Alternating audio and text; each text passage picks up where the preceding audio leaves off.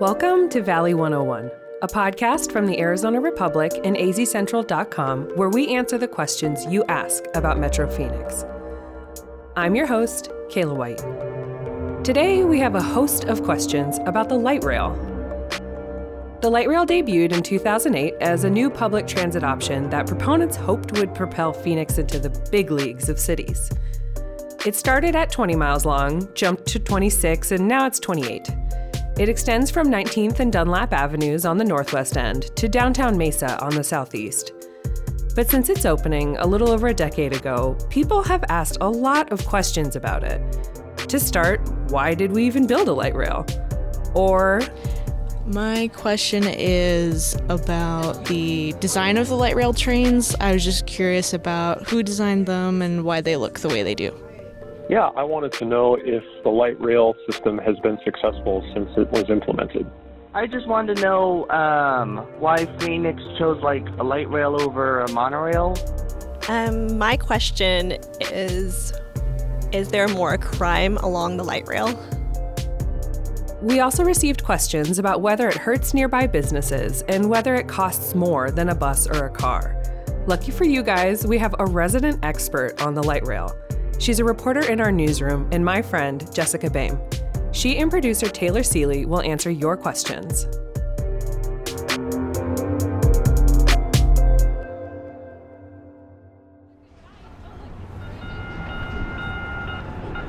My name is Jessica Boehm, and I am an Arizona native, and I have been a reporter at the Arizona Republic since 2015, and I currently cover the city of Phoenix.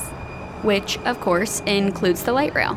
Absolutely, yeah. Light rail is one of the things we cover the most in the city of Phoenix, and personally, transportation is one of my favorite passion topics to cover, so I'm pretty excited to be here doing this today. And that's not nerdy in the slightest. Definitely not. I am super cool. All right, well, let's get into our first question. Jessica, why did the light rail come to Phoenix? Well, to answer that question, we spoke to Scott Smith, Valley Metro CEO. Valley Metro is the regional public transit agency that offers people rides. It operates the light rail, the buses, dial-a-rides, all those taxpayer-funded transit amenities. I asked Scott about when people first started talking about the light rail in Phoenix and how that conversation progressed. Well, the interesting thing is we have a history of rail. Back in the before 1950, the early 50s, there was a streetcar system. You heard that right. From 1887 to 1948, Phoenix had a streetcar system. The first cars were pulled by mules east and west along Washington Street. But the streetcars really took off in the 20s. They were electric by that point and traveled at a whopping 15 miles per hour. But when the Depression hit, maintenance took a turn for the worst. Plus, automobiles were growing more and more popular by then. The final nail in the coffin was a fire that destroyed all but 6 of Phoenix's streetcars in 1947. And in 1948, the streetcars ended. But Scott said the streetcars never really faded out of public memory, though. But that was always lingering in the back of people's minds as to why can't we have that kind of a system? In the 1980s, Phoenicians took notice of the first light rail in San Diego. That prompted conversations here in the valley. And all of a sudden the notion that rail could succeed in a Western car-centric city started to come alive in the early to mid-'80s. And people in Phoenix started talking about it. In 1989, regional leaders asked Maricopa County voters to approve a plan called ValTrans, which would have brought 100 miles of elevated tracks to the valley. The voters gave it a big, whopping no way. But transit fans, they kept trying. In Phoenix, voters turned the rail system down another 2 times in the 90s. And then finally, in 2000, they said yes. And a few years later, the rest of the valley said yes too. But it passed overwhelmingly, region-wide. And the system began construction in 2005 and opened in 2008 as a 20-mile system. By the way, the largest single-day opening of a rail system in U.S. history. 20 miles. That was a monumental accomplishment. But it was a dream that really was 25, almost 30 years in the making. So there you have it. Why'd the light rail come to Phoenix? We thought it would help with growth, bring development, and fill the void left by our defunct streetcar system. But if you ask me, I'm pretty sure the main motivation was this. We wanted to put Phoenix on the map as a cool, big city. And think about it. What do all cool, big cities have? You guessed it, a rail system. I mean, to be clear, I think we're cool regardless of our transit options, just saying. I mean, obviously. So, on to our next question. My name is Brent Carroll. I live in downtown Phoenix, and I'm curious, as I've seen ridership tick up and a lot more activity along the light rail, but I wanted to see if it's been successful enough to where we will see further expansion. To give you a qualitative answer, we talked to the people who know it best. The riders. You know, power to the people. I met up with Jessica at the Rural and University Light Rail stop. Hi. That morning, and then again that afternoon, we set out to interview riders. We wanted to know, what was their take on light rail? So for you, do you think that light rail is successful? I think so, since it's been here. I mean, I've lived in Arizona my whole life, and I've used it since it came out, so. We also asked about safety. You know, some people worry about safety. Do you feel like it's unsafe to be on here? Sometimes, yes. I mean, just because I know some neighborhoods are bad, you know, but, like, I don't usually feel threatened, you know. I think it's only happened, like, one time with a really, like, intoxicated passenger, but other than that, that was, like, years ago, and I haven't really experienced anything like it before, or again, so. There was one gentleman we spoke to, though, who said he always felt like he had to be on guard when he was on the light rail. Just having to be aware, you know, you can tell if something's not safe or not. I've seen people on drugs on the light rail, so it's just being aware, being safe. And he wasn't the only rider who mentioned drugs. Take Vinny, for example. He's a student at Arizona State University. I've passed it before. I've seen people doing heroin on the train stops, or the stops, yeah. That's not great. Not a good experience, no. But not every uncomfortable experience was necessarily bad. Some of them were, dare I say it, funny? Take this, for example. A man who said he saw a pig on the train once. I saw a couple bring a pig on the light rail a couple days ago, actually, so. Oh my gosh. Why did they have a pig? I don't know, I didn't ask him. Never a dull moment. No. There was another ASU student named Leandra Matthews who shared this story. I don't know. I think last semester, I was having a really bad day.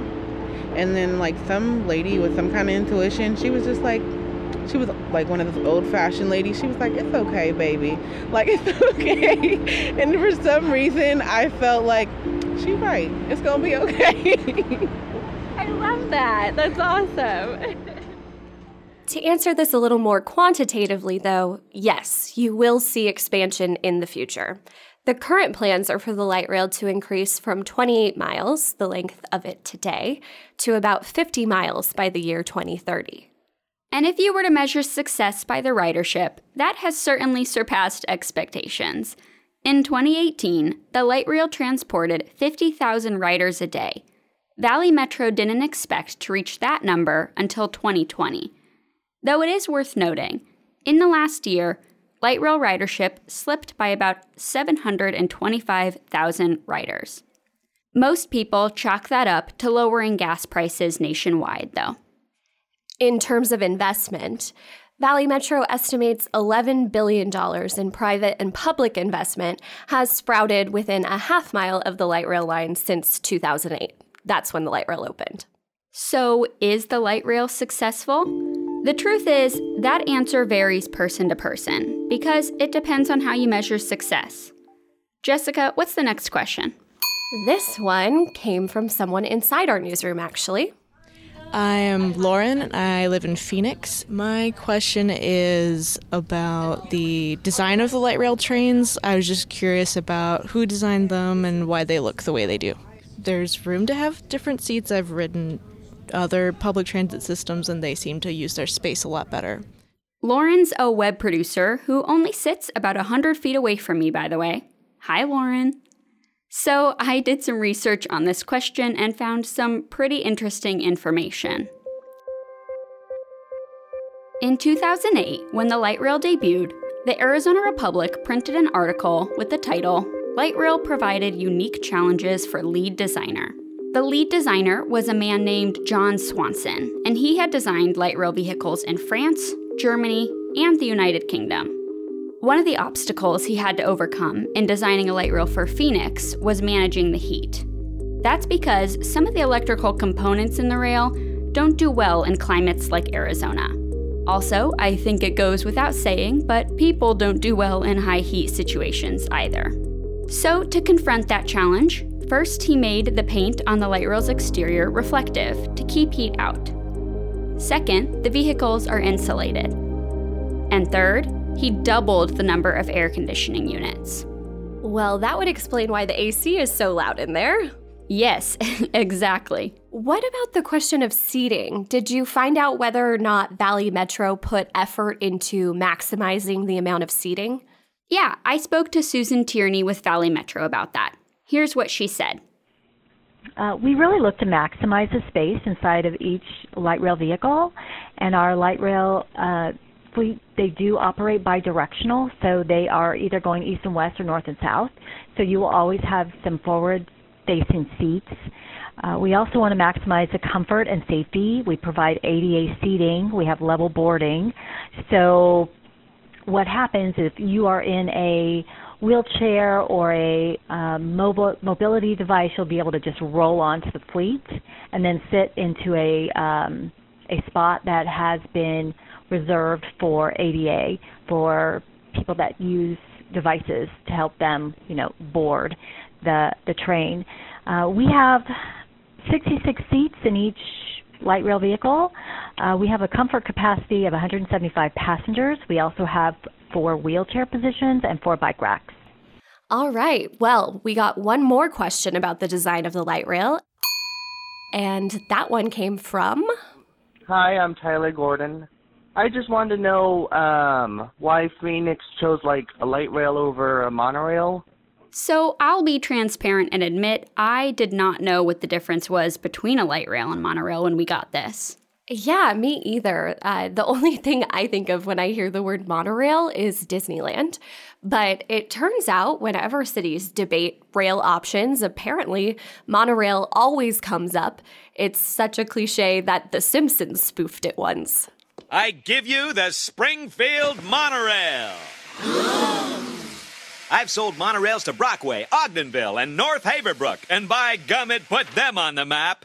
Well, sir, there's nothing on earth like a genuine, bona fide, electrified 6-car monorail. What'd I say? Monorail. What's it called? Monorail. That's right, monorail. Anyway, I called David King, a professor at Arizona State University who studies public transit, to figure out the difference between a light rail and a monorail. So a monorail is a train that operates on a single track rather than a light rail, which operates on a dual track, like a conventional train.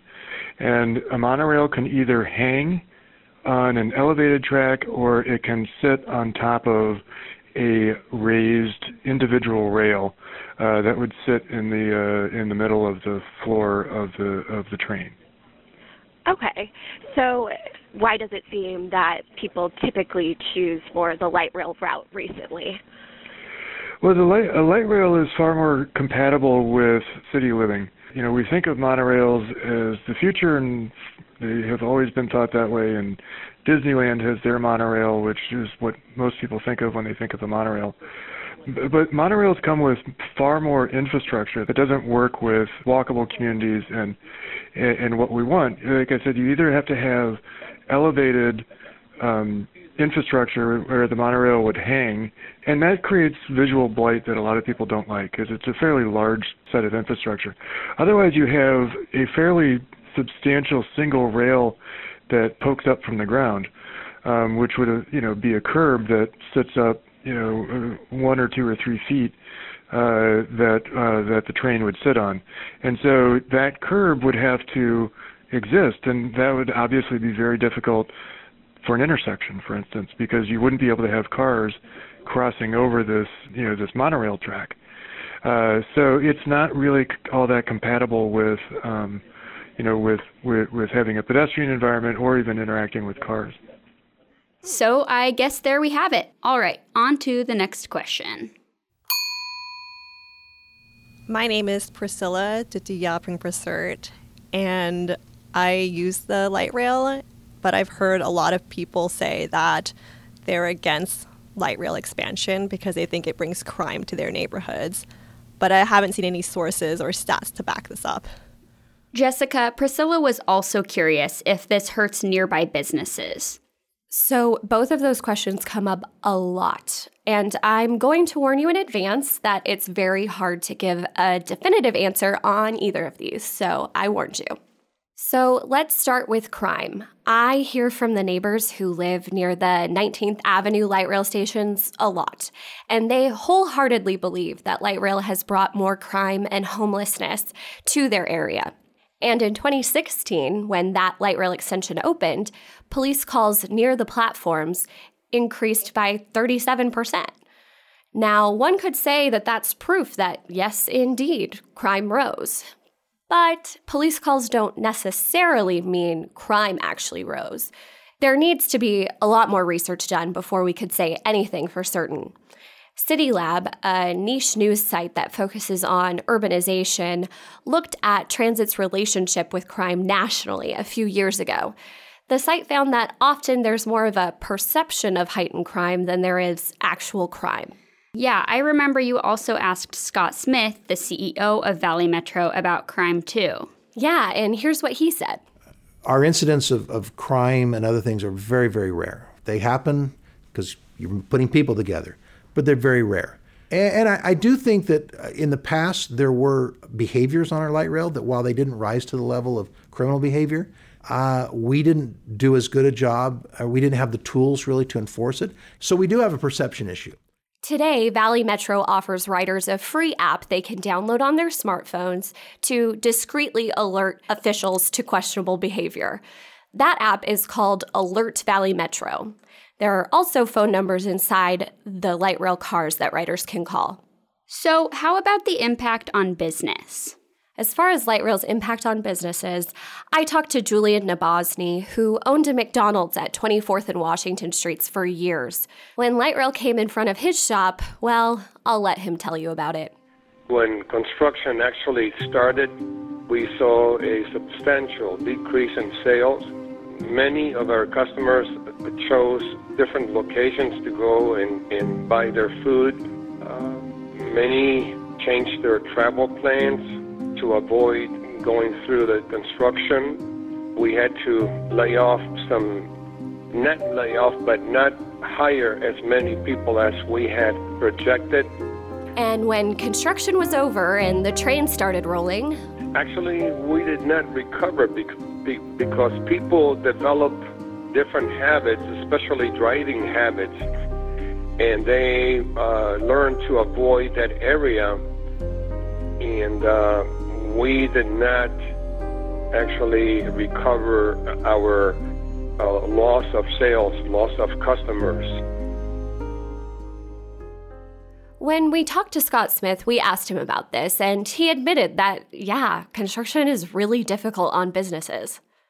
We know the challenges that businesses face when we're building because we've lived through that with the businesses.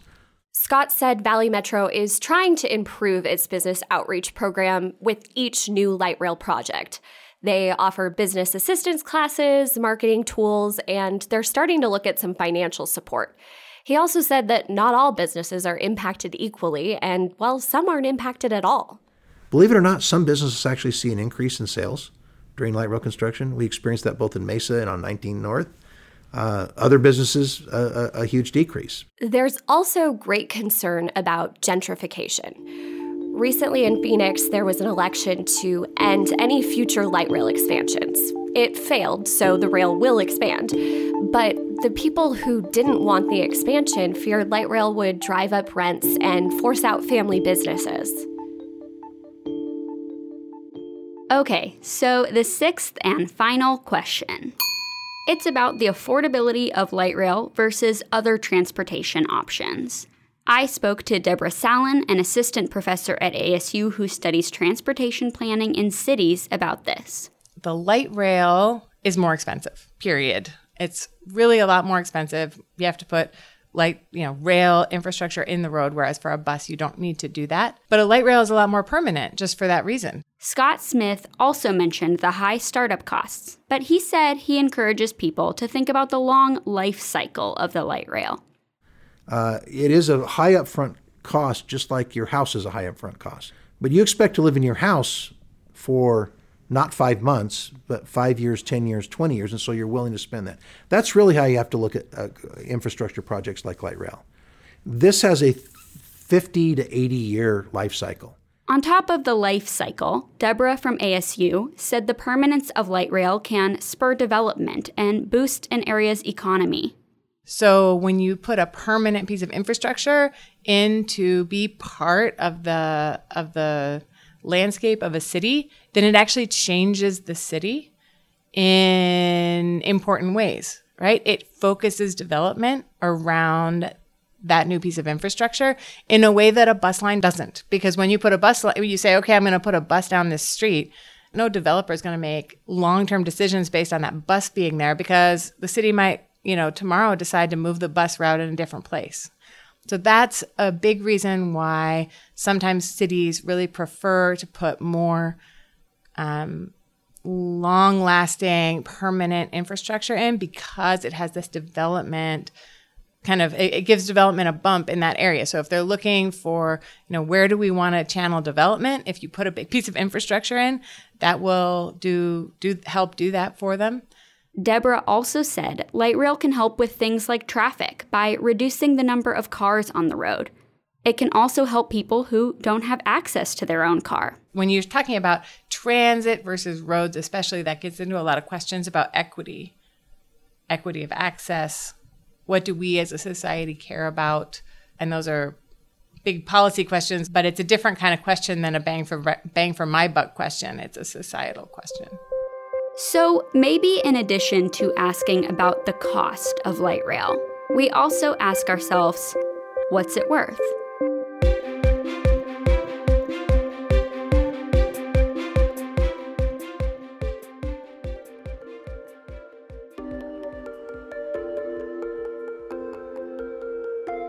Hey, it's me, Kayla again. Taylor and Jessica, thank you for answering all of those questions. Jess, I know you have followed the light rail for a really long time. Did you learn anything new about it during this process? I did, actually. I had no idea that our first streetcars were pulled by mules. That just blows my mind. And I also really enjoyed learning more about monorails. I really did not realize their practical use beyond, Disneyland. So that was really fun to learn about. Taylor, what about you? I think it was just really interesting to start thinking about the value of public transit to society and how it can change a community.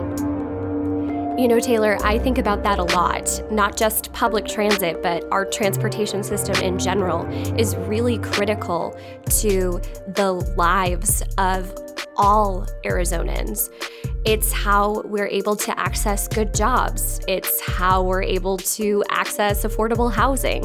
And without a reliable transportation system that works for everyone, our economy will truly never be successful. That's a great point. And also, listeners, that's exactly what I meant when I said she's very passionate about transportation. Well, that's it for today. Thank you so much for listening to Valley 101, a podcast from the Arizona Republic and azcentral.com. If you like our show, it's been a while since I asked you to leave us a rating or a review. It really helps other people find the show. And if you want more behind the scenes information or to find out, what each of us is excited about this month, you can subscribe to our newsletter at valley101newsletter.azcentral.com. Submit your questions to us about Metro Phoenix at valley101podcast.azcentral.com. Do you think I have enough URLs for you yet? And you can also follow us on Twitter at valley101pod. We'll tweet a picture of that pig you heard about. All right, that's it for today. See you next week.